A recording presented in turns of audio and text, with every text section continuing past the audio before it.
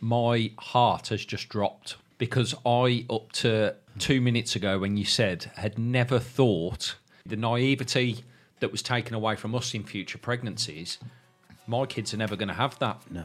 I mean, it's literally, that's just hit me like a rock. And I just felt my heart go, that's an eye-opener.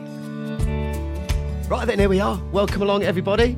I'm Dan Kelly, and we are back with the Still Parents podcast for those watching live. It's actually our third week in a row. We're churning them out at the minute. We're going to be live for the next hour or so if you're listening back through your podcast provider at any point. Thank you very much. Whenever that is, even if it's in a year from now. It's been a nice day, hasn't it? It's been a nice couple of days. It's boiling over here in the UK. You right there, Ryan? Evening, buddy? Yeah, I'm losing weight through sweating at the moment, but yeah, no, I'm all good.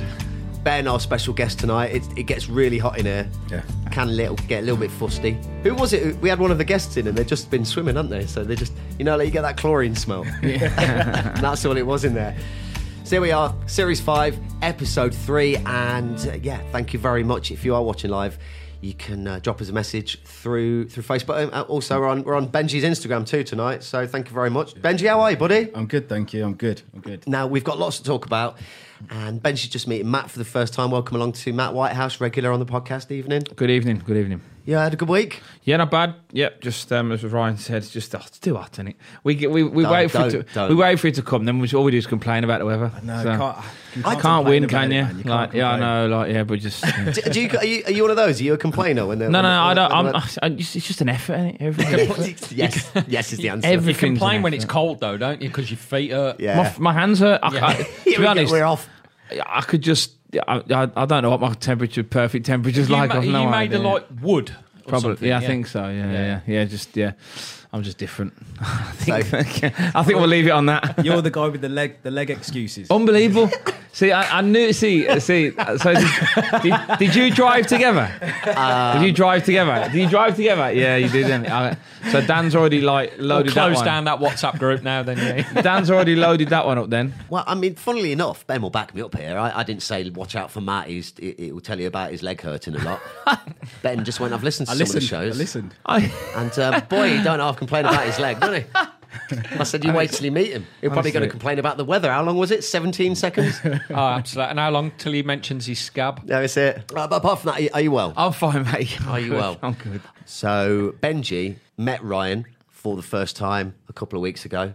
And we did this football competition, and I mentioned it at the end of last week's episode. I said to Ben at the end, who are you having a bit of argy-bargy with? Because towards the end, you know what it's like when you play football. We've talked about it loads, how it brings out the, whatever you want to call it in you, but everyone's fine at the end of the game. Anyway, I kept hearing Benji going, I'll see you after, mate. I'm like, who's he talking to? And he said, him.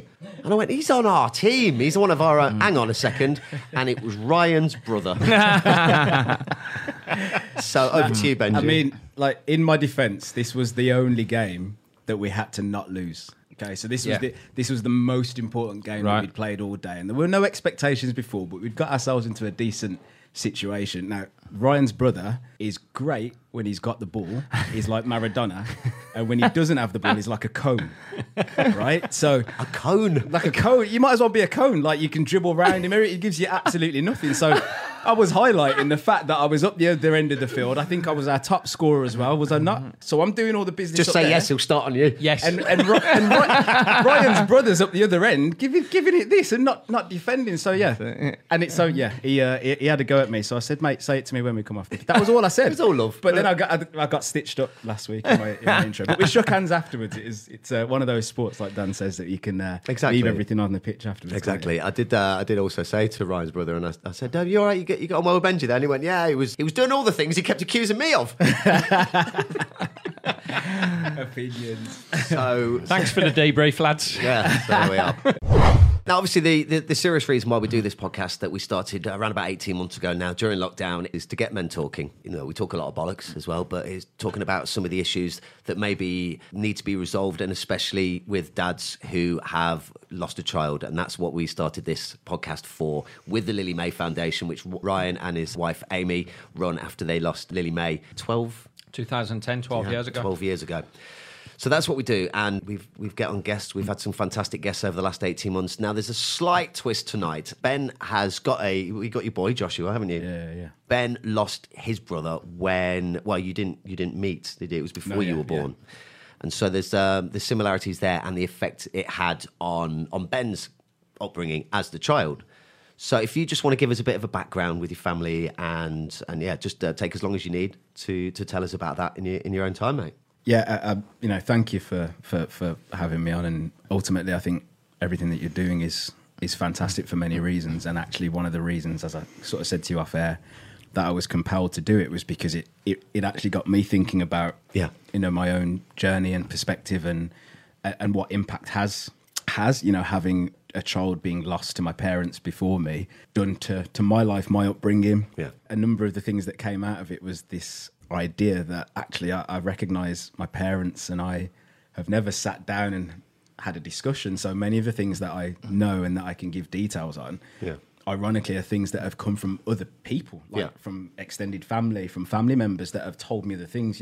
My parents and I have never sat down and really had direct kind of conversations. I think that's part of a problem. Is that something you were aware of? Is it a conscious decision to do, or is it just something you never really got stuck into? As I said, I think I'm really conscious of it since you guys invited me on the podcast, because it gave me the time to really reflect. But when I think about it, it's for many reasons it's quite obvious, because such a traumatic experience for my parents, something that Ryan would be able to align with as a father in that circumstance. When is the right time to discuss that with your children? Well, actually, I could bring Matt in too, because Matt lost Callie, and Etta is now, she's 4, isn't she? 4, yeah. So it's a similar half, thing. So Etta, wouldn't have met Callie. Yeah.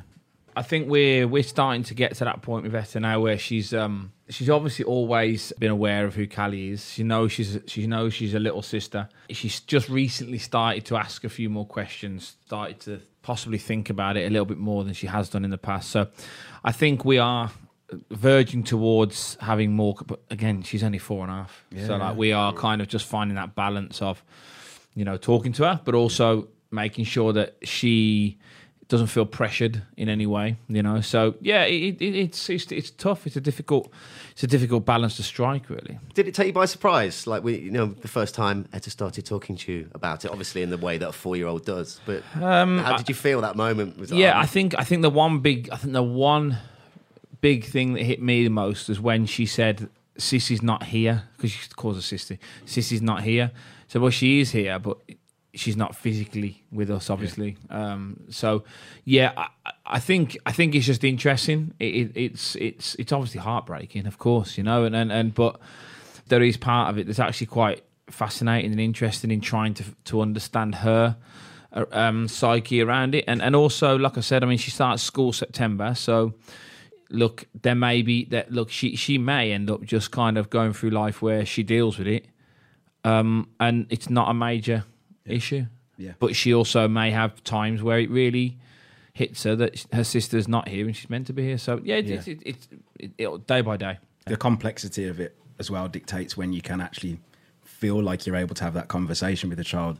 The situation with my brother, I've gained more information about it as I've become older. So my mother went into an induced labour because there were complications coming up towards her full term. She had preeclampsia, which I know now that we know a lot more about, right?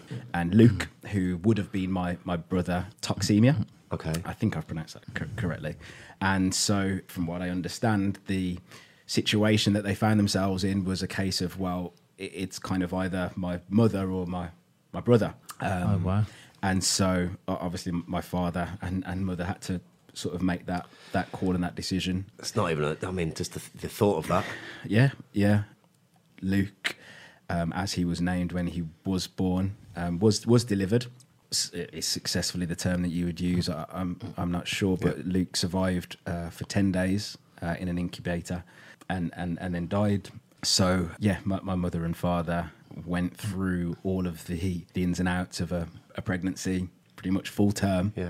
Went into hospital as you would normally expect to at the end of that, and came home with without the one thing that they'd been preparing for the almost 9 months before that. So to understand the complexity of that how it would impact two people. You know, I now have a son, as you referenced, and if anything happened to him, I'd stop the world, you know. And so to put myself in my father's shoes now, you know, it's only something that I've actually been able to do since becoming a father. You know, growing up and, you know, getting to 18 and 19 and starting to understand, okay, you know, you had a brother that would have been a year older than you. You can start to understand and you can speak around some of the specifics, but to really feel and empathize with the emotions that a man in particular, as we're discussing today, would have felt at that time, that switch flicked on as soon as, you know, I realized that we were pregnant with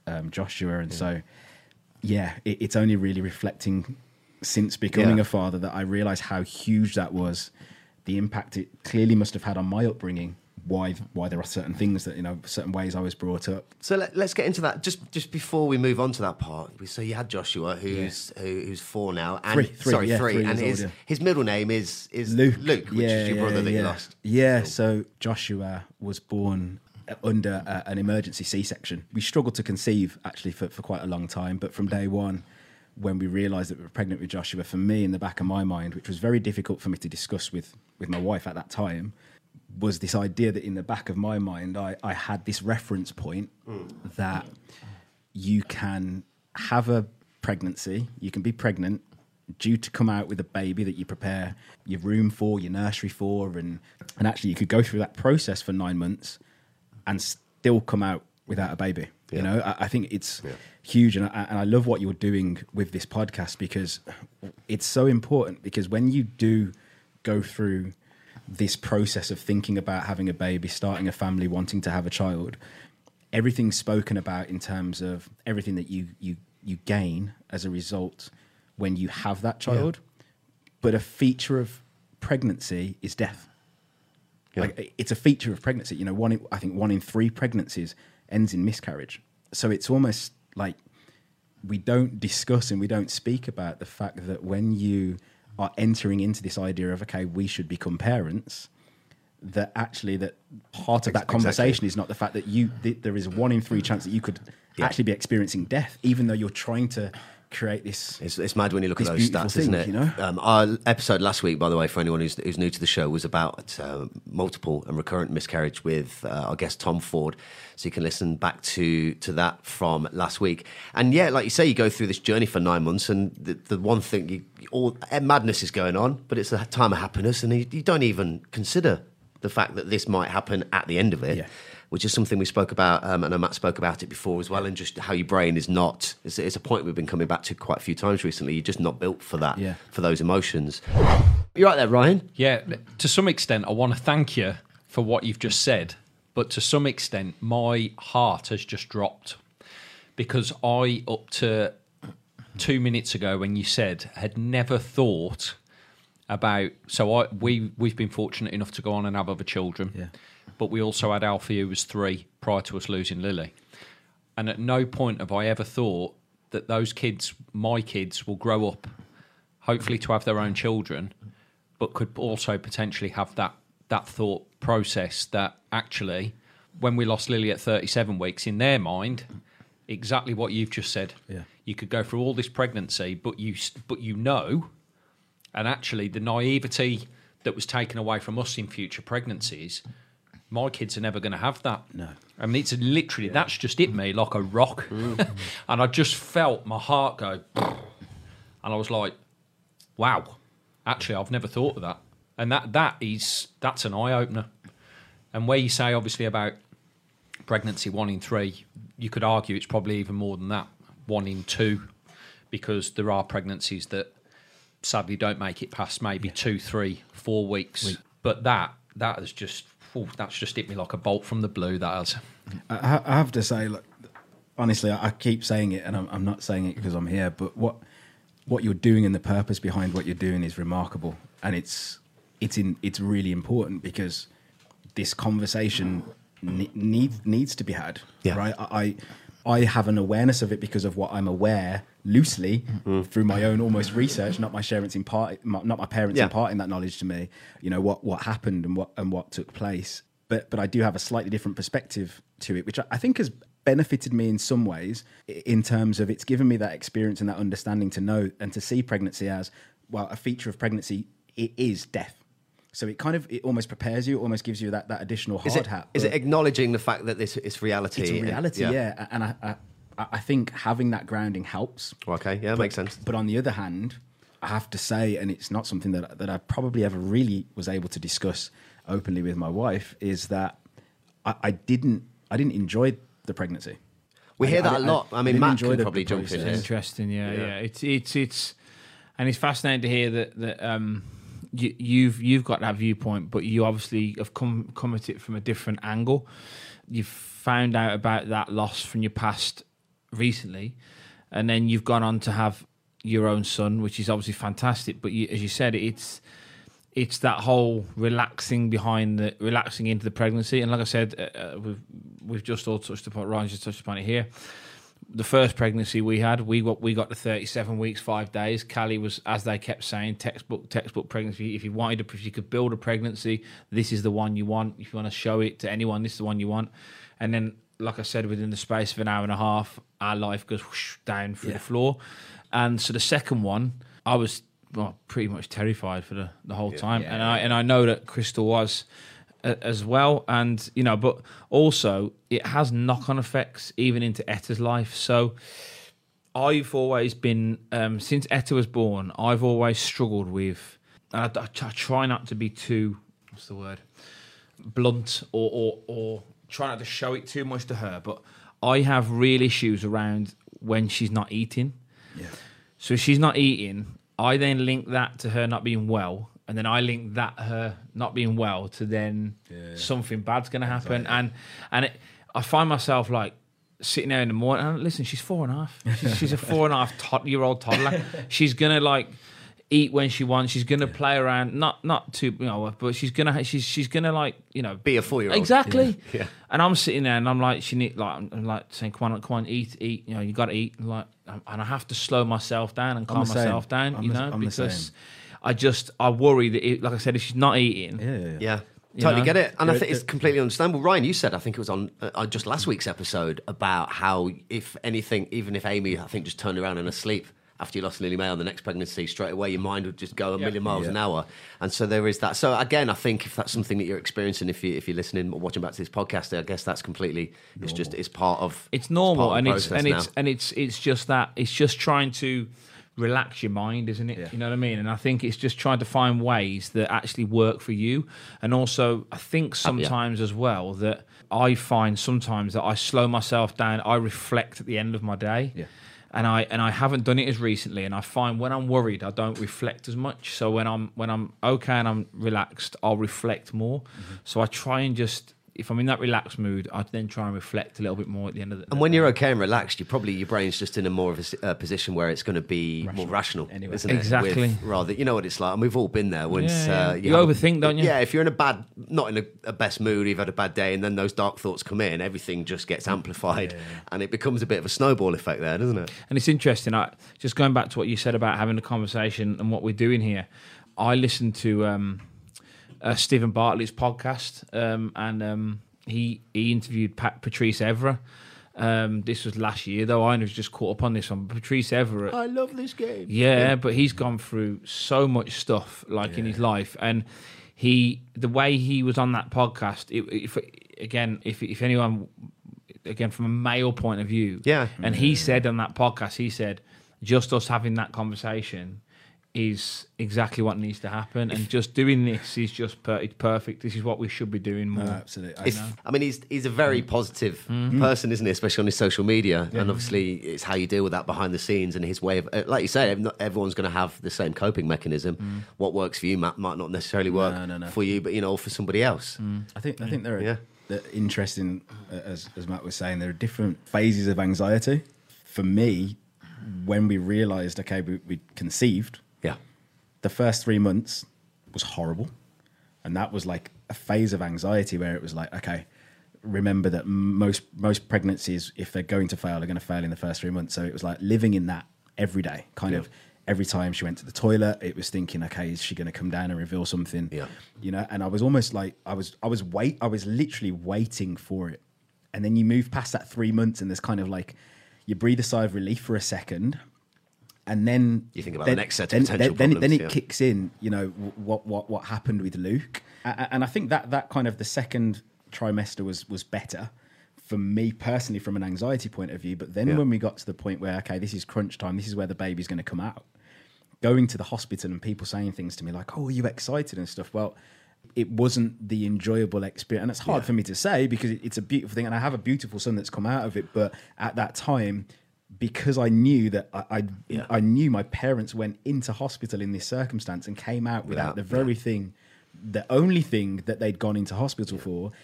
And then, of course, when the complications started and there's people pressing emergency buzzers and there's mismanaged labours and things like that, that was probably one of the probably worst moments in my life as a result of what I'd experienced. It's that uncertainty, isn't it? Just to go back, so this was when you lost your brother. So this would have been late 80s. Yeah, so this was 1987. And to go back into your relationship then, because you came along, I think it was a year later. So your family's still grieving. I can only presume so. You know. Can you remember the first? Just to go back to what we were talking about with Matt at the start. Can you remember the first conversations that you had with your? I know you said you haven't talked a lot, but the sort of things that they used to talk to you about and how they would present to you the fact that you should have had a brother. And also, sorry, Benji, for jumping in. We've got to put context to the time here. So 1987, people who were pregnant wouldn't have known they were pregnant until they'd missed 2 or 3 periods. Yeah. And they wouldn't have had early scans. No. They wouldn't have gone in for early scans and been able to see problems. And things like that. So actually at that point as well, if you flip it back to the parents at the same time, the anxieties that would have been around them at that time as well, because they've got to wait until 12 weeks. Yeah. Because that 12 weeks really is a bit of a myth. Yeah.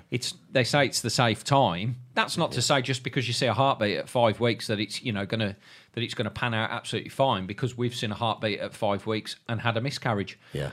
But at that time in the 80s, you wouldn't have had these early scans and all this sort of stuff. So in context to where we are today, it would have been such a different time. Absolutely, such a different time. One really interesting thing on that point, when my mother had Luke and Luke had died, she was obviously still in hospital.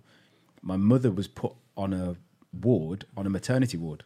Yeah, with other people that will have had babies. With all the people that had newborn babies crying, feeding, families. That's where they placed the mother of a child that she'd lost. That was 1987. I hadn't thought about that. At that time, there was no burial, so the specifics of it I can't fully give because I'm not aware of. But I'm aware that Luke was not given back to my mother and father. Are you the only child, or did your parents have other children after yourself? Yeah, so. A little bit like Tom's story, in the last week, in the last episode.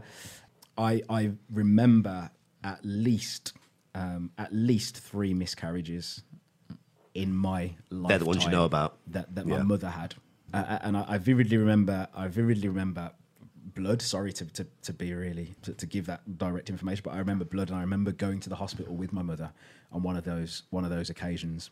So I remember 3 miscarriages. So how old are you at this point? You're still a child. So in between me being 1 to 9, 10 years later, or 9 years and 362 days later, my little sister Rachel was born. So there's 10 years between us. Okay. And most people go, "Gosh, there's 10 years between you. That's crazy." And then when you get the context of the story of Luke, the fact that my parents were told they would never have children, and then I come along a year later, you can understand then why there may have been a reluctance then to go through a process of, well, actually we tried to have a child. We had this horrific situation. We were told we would never have children again.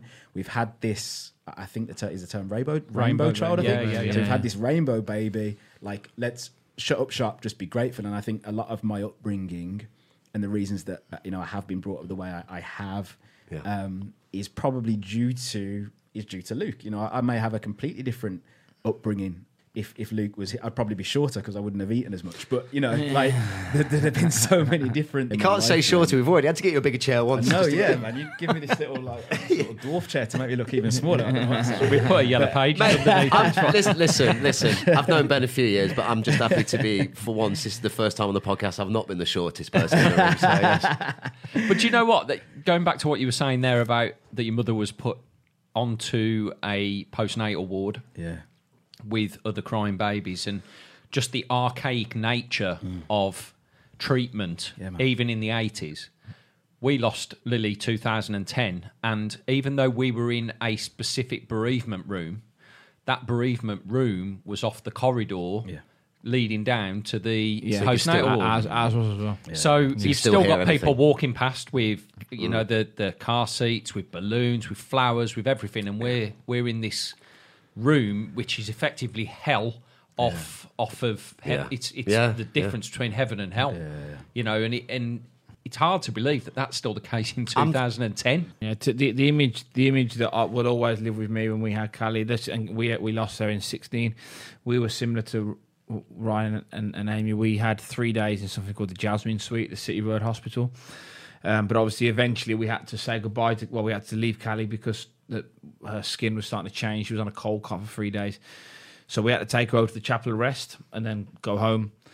The nurse said, "Do you want me to carry her?" And I was like, "Absolutely no chance. I'm a dad. I'm carrying her over." So I was carrying her across the Chapel of Rest, and there was a dad there with a car chair with a pink balloon on it, and I was like, and I had to walk past, walk past it, and that'll always be in my mind because it was just one of those moments where I'm like, how do you deal with this one then? Then it goes back to what we were talking about last week with the anger. Yeah. So then me and Crystal talked about this quite a lot, and we've touched upon this before in podcasts, I think, but very early days we couldn't establish in our mind why people were happy around us. So people are walking down the road smiling, and I'm thinking, why are you not sad? Why aren't you just getting on with your life? And obviously rationally it's not right to think that way, but at that point my whole world was that, and I'm just being, like I said, so angry at the fact that I'm walking to the Chapel of Rest and there's people walking past joking and laughing, having their lunch and things like this, but that was their day. That wasn't my day. What Matt said, actually, if you're interested in that, it wasn't something we intended to talk about last week, but it did sort of go down that route with our guest Tom Ford is the name of the episode. We have touched on it can act as a catalyst for, obviously self-destructive behaviour, confidence issues, which Tom was talking about last week. It's taken him a while to get back how he felt was to an element of his old self. And also the things like what Matt was describing just then, they'll all build up inside, and at some point you snap. Absolutely. And you have those angry moments. Tom was scrapping with it, who was his best man on a night out. Ryan used to be a teacher, having anger issues towards children. And Nathan, who was on last week too, with his friend when they were on holiday. Well, and so if that's something that you would like to hear more about, you can find that on last week's episode. It's maybe something we should delve into a little bit more on a future episode too. There was a previous episode that you had, I think, was it Nathan? I think Nathan Ellis? Yeah, was talking about the procedure that they're now going through because of mismanaged. That was Chris. Oh no, that was Chris. Was that Chris? That was Chris sorry, Watson. My bad, Chris. No, that's Chris. Episode 1 of this series. And that spoke to me also. And even that process is difficult because it's almost like revisiting trauma, but exactly that. Well, that's exactly what it is. You almost have to do that to create a better situation for yourself and others in the future. So that episode, previously spoke to me. Yeah, that's episode. He's actually it's a 2-parter. He's going to be coming back on for the final episode of this series. So something interesting that you said to me. We shared a ride over from Birmingham to the studios here tonight, and because I've known Ben, like I say, a few years. Not especially well, but I've passed across plenty of times. We've got to know each other. And Ben, as you can see, is in cracking shape. Used to be a martial arts champion when he was younger. Big advocate for fitness and mental well-being. Gets on with people's brothers, especially Ryan's. And he's a confident chap. One thing he said to me in the car on the way over, which was quite interesting, and I think because just knowing that he was going to come on this show, unlocked a few things in your head. And you told me you're actually feeling a little bit nervous. Yeah. Which was an interesting thing to hear. Because of all those, and that's what led us into being in here tonight. Yeah. And you talked to your dad about it? Yeah, I did, yeah. It was post agreeing to come on to the show, actually, that it kicked in, because I never, I wanted to come on, and it did make me think about how much time has my family spent discussing these things. Is there unresolved trauma? I look at my own relationship and the problems that I think have arisen from some of those traumas and some of those unresolved traumas. Yeah, I had feelings that I've not actually had before, but I think they are rooted in the fact that there is a lot of unresolved trauma there with regards to Luke. And I wasn't here when Luke was there, but my upbringing, the way in which my family brought me up. Well, they're more protective over you, do you think? I know you've got no reference with it, but just it's the sense, isn't it? I think I was certainly wrapped in cotton wool. From what I gather, my mum wouldn't let me out of her sight, was quite, and this isn't, to be disrespectful in any way to my mother, but I think a lot of people would probably judge my mother as... choose your words carefully. And I can say it now, I'm grown up, I'm out of her care, but maybe a bit too overprotective now. I was too precious. It's understandable from that perspective, but if you didn't know, you'd say, well, let him fall over and let him, that's how he learns. But when you've had the situation that my mother has, it's it's... Ryan and Matt, did you, either you or with your other halves, with Crystal and Amy, after your losses, is that something that you noticed or maybe even did yourself? Yeah, and I am very protective over my children, even down to the simplest things that somebody can just say one thing to them and I'm just like a ball to a red rag sort of thing. Yeah, I think probably a lot of it is the protective thing because of what we've been through. Yeah. It'll be interesting now to see how things change moving forwards, knowing what we spoke about right at the beginning there and thinking about, the sort of naivety that's going to be removed from them when they hopefully go on and have children. Yeah, true. But also seeing it from both a male and female perspective, because I think I've said before on the podcast, the boys have always been quite open about Lily. Freddie, the rainbow baby, came straight after Lily, and he is more engaged now, more so, or has been more engaged, like for her birthdays, he does things in school and all that sort of stuff, fundraising and what have you. The girls, and I put it down, I think, probably to their age, so Ivy's 7 and Bobby's 5. Although they know they're not as engaged, as what Freddie and Alfie were. Freddie's 10, isn't he? There's the big Freddie's, he's 11. He's 11 now. Yeah, but even the difference between 11 and 7 is huge, though. But even at 7 years old, Freddie was still quite engaged in things. That when he came on, And Ivy and Bobby know, like when we do the dinner dance, for instance, they go to the dinner dance. They know why we're there. They know all of that sort of stuff. And I do often wonder what's going through their minds because they do know they've got an older sister. Yeah. And to be honest, we don't sit down and speak like you said. We don't sit down and speak like a family about Lily because she's our everyday life because of the charity and all that sort of stuff. But so they are fully aware. But I would say I am probably very protective over them because I don't want them to get hurt. Yeah. So I suppose to some extent you do wrap them in cotton wool, and you do have to let them get hurt as well at times. Like if they fall over, bang their knee, somebody says something to them, they've got to become a little bit more resilient and things like that as well. But I think naturally, as a parent that's lost a child, I think you do automatically maybe wrap them in cotton wool a little bit. The beautiful thing about what you're doing here is that your children have access to this. Oh, absolutely. So you're covering one of those gaps that's in my life where my father may not have felt and my mother may not have felt that it was easy to sit around a table and talk about these things. But actually some of the themes that are coming out of this podcast, your children will be able to listen to and maybe hear some of your perspective, and that in itself will be quite, I think, therapeutic for you. I do think, though, as well, that and we say this a lot, there has been a huge shift in perception of male mental health. And there's a big difference in generation. Even with women and mental health and talking and being open and being honest, that our parents' generation, it was frowned upon for any sort of male to show weakness, wasn't it, really? Yeah. Whereas now, I always put our generation down. We're almost that tipping point between the stiff upper lip, cup of tea fixes everything, and the ones that are literally going to pour their hearts out all the time. I read this somewhere. We're the cusp generation. Yeah, exactly. Like star signs, but we're from that old school to where it's... We're the pivot, basically. Yeah, I think our generation is you took pivot. my word, used a better one, mate. Yeah, absolutely. It's because I was a teacher. That's right. I think our those who can teach, those who can't teach PE. Oh yeah. Yes, Matt. Go on. I think our generations had to learn that as well, though. I think we had to learn it because I think that we were brought up like me and my old man now. Like my old man's 76 on Wednesday, and he. Happy birthday. Yes, big Phil. Happy birthday, Phil. And he... Sorry, just for reference, is he the guy, for anyone new to the show, a footballer too, and this, he was the guy back in the day, slid tackled somebody and took him under a car because the field was so wet, he just carried on. Yeah, legend. And he still slide tackled someone at walking football last week. You're not even allowed to slide tackle. So he comes... How can you slide when you walk? So my mum turns around and says, he got in trouble at football. I said, Dad, you're 75? He said, yeah, I know, but he said it was 2-2.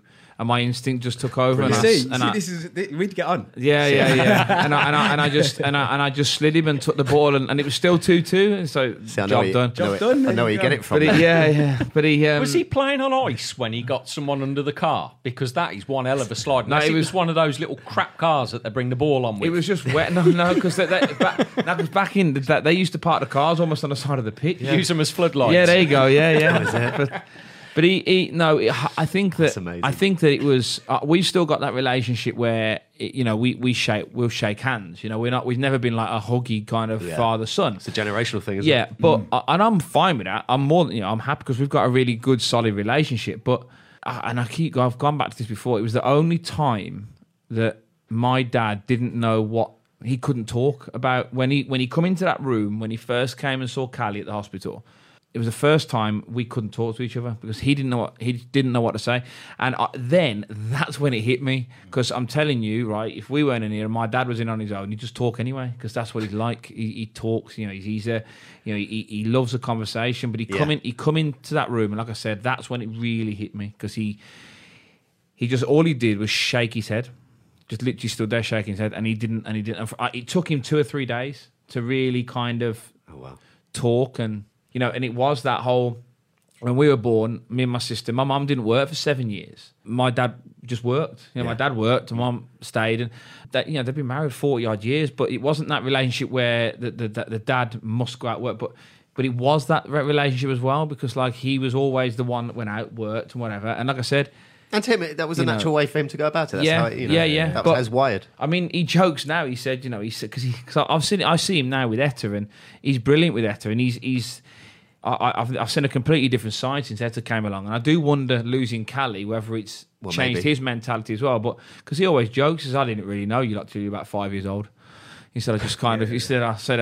He said, what he said to you? Yeah. He said, to be honest, I didn't really know my own children until about 5 years old. He said, I was there, but but it's he was too busy putting his football mates under cars. Yeah, there you go. But it was, and I think we've had to learn how to open up because growing up in that generation, I've always been different. Since I lost Callie, my way of dealing with it was talking. I know it's not every man's mentality, but I've had to talk about it because if I didn't talk, I would be in a completely different. But do you know what though? I've had loads of clients that come in and they can't talk. They cannot talk, and they openly admit that. But I tell you something: by the end of a session, or by the end of 2 or 3 or 4 sessions, to them, just being able to talk is the biggest therapy that they could possibly have had. It's true, isn't it? It's just, it's there. You've got a mouth, you can do it. Be a sounding board for free. someone. Communication's free. Yeah, exactly. Absolutely. And I mean, it fits in well actually with Ben's trade as a personal trainer and a big advocate for fitness. We spoke about the benefits of fitness on your own mental health, well-being before on the podcast. And it's another thing. It's just once you've done it, it's like, why? Well, if I go now, it's just one gym session. I'm not going to look any different. It's going to take ages, but you just keep. It's that momentum, isn't it? And building up. Yeah. So back to your old man. Well, sorry, what's your dad's name? Mark. Is he quite similar in a degree to Matt's, as in the old school nature? And also, if any Aston Villa fans listening, he used to play for him, isn't he? Yeah, it was a youth. Yeah. So he would have signed the youth forms probably in 19. Did he slide tackle old men undercars? Oh, he did slide tackle you to another planet. He was a very, very good footballer for those that know. Yes, he was at Villa as a youth. I can't remember whether Andy Gray would have been there at that time. Possibly, as well, possibly. Yeah. So he would have trained with some of those pros. So he's a fantastic footballer. I'm not. Did he pass it on? According to I'm shit. I'm allowed to swear. Yeah, you're fine. I mean, but by my dad's standards, I'm shit, and he'd tell you. Honestly, he'd tell you. Like the biggest compliment I ever got from my father was he said, "Your football's improved," which was code for you were shit. Like you were shit before, which is why I didn't say anything. And now you're just a little bit shit. And now I can play with you, so you're all right. But yeah, my father was very, very, very big into tough love. Football, but tough love was the main thing. I think his father was pretty much the same. I remember we were talking off air, weren't we, about our children and competitions and things. And I remember my dad telling me a story about his father, and one of the reasons that he didn't, really pursue football after kind of being released from Villa, but his father never went to watch him, play. I go every week to see my son. Again, it's a generational difference, isn't it? Yeah. His father never went, and I think my grandfather went to one game, and it was a cup final. So my father did this. My father was the top scorer of the whole tournament. Got to the final, scored, and it went to penalties. And my dad missed his penalty, and they lost the cup final. Now, I reckon it is your granddad. He put him off, and he's like, he's here now. My granddad said to him in Patois, "Uno no good," which basically in English means "you lot ain't any good." That was the only comment that my dad recalls from his childhood as a footballer, from the only one time that his dad went to see him play. So none of the other games that got them to the final, but the one that went to penalties, which could go either way. Yeah. That's what his father saw of him. Yeah, so I think there's a little bit of a legacy of that. I was obviously great at martial arts. My dad never really said... My dad's never said that, Yeah. Well, he didn't say you have improved, which meant you was already he didn't say at a good level. so he probably didn't say I was shit, but that was probably more not knowing. But he's probably scared he'd get chinned. No, he's worse than me on a football field. But no, he, definitely from a tough love generation. And he talks to me about it. Me and my father have only, sounds weird, but just the same, me and my father genuinely have only hugged since I was 19.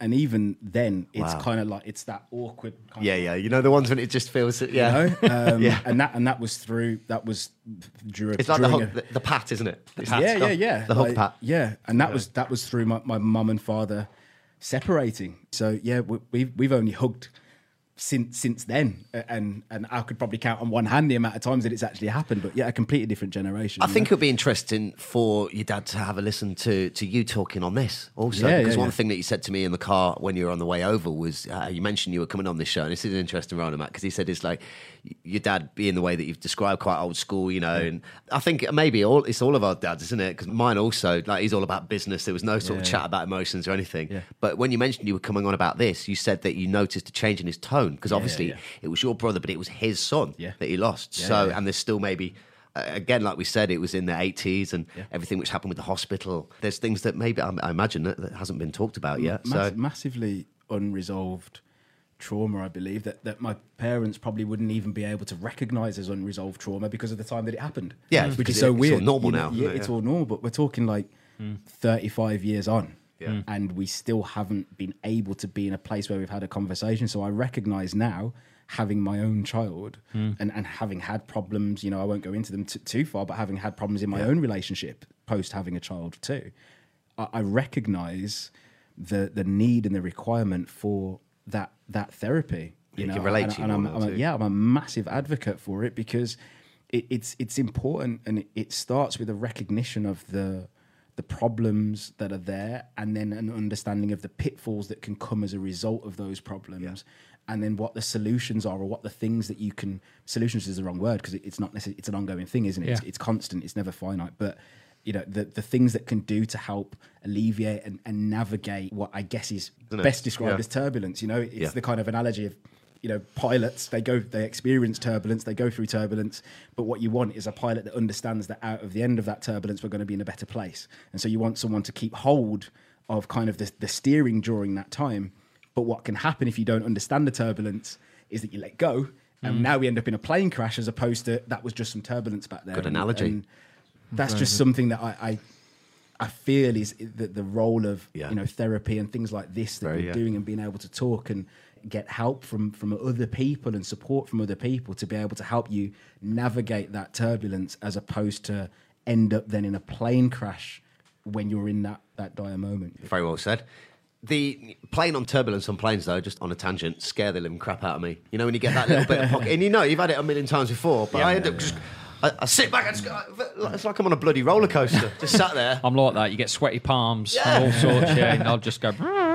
Start looking for my life jacket, wondering if this seatbelt, what the hell is this actually going to do anyway? I think you realise... Apart from break your back. What is that? I think you realise it's just that one person is in charge of your life at that point. Absolutely. Well, listen, I told you it would fly by. Benji, thank you very much. Thank you. If anybody would like to give Benji a follow, he's very active on his Instagram and obviously with his personal training. So, yeah, how can people find you? On Instagram at Benji Beasts. Benji Beasts. Head to coreattackfitness.com. We're going to beast us three. We're going to get down there. We're going to go do some sessions. Oh, man. Before the next tournament, definitely. We'll do. Oh, yeah. Before the away day in Manchester. Oh, yes, we'll get you involved with that. Absolutely. Don't sit next to Ross, though. No, yeah. They could room. We're all right. We're flying off the pitch. Yeah, we were all in the pub afterwards, weren't we? So, once again, thank you very much to everyone who's listening or watching this, whether it's live or back 3 podcast provider, whenever the hell that is. Thank you very much. We are here for you. If you'd like to get in touch and reach out, you can do so through @StillParentsPodcast on Instagram. You can also follow the Lily May Foundation page on Facebook and also their website. And if you do need to talk, reach out to Ryan and to Amy. And thank you very much. Also, if you would like to come on to the podcast, we're always looking for people who want to talk. Now, you don't necessarily have to join us in this really hot and smelly studio. I'm not selling it well when I need to stop saying that. It is boiling in here, though. It's like sitting in a greenhouse. Yeah. And, you can come on for 5 minutes, the whole show via Zoom. You might only want 5 minutes with it being this hot in here. Yeah. So that would be great. You can get in touch with us through there. Anything else you'd like to add before we let you go, Benji? No, I said it at the top of the show, and I just want to reiterate what you guys are doing is fantastic. I thank you from my perspective today, because this might open up some channels of conversations with my parents that I've not been able to do previously, and hopefully it does that for your listeners too. So thank you. I hope so, man, because that's what this is all about, and it's just for your own head, whether you're talking or for listening, and like we said, it's just to have those conversations and to know that you are not on your own. It's something which is said so often, but it's very true, isn't it? So, yeah, we're all here, and it's good to talk, and we need to, despite the fact, as I've always said, and we mention it every week, we have got way more girls listening than boys. Girls and boys. Men, women. I think 60-40%. And I think we know why, aren't we? Yeah, it's just, definitely. It's just sometimes we just need showing the way. Yeah. So, yeah. Agreed. Matt, thank you very much. Thank you. Yep. And we'll be back in a couple, if you're watching the live one, it's 2 weeks, I think, until we're back. Couple of weeks, yeah. So we will see you then. Take care. Thank you very much. This is the Still Parents Podcast, and we will see you very soon. Bye-bye. See you later.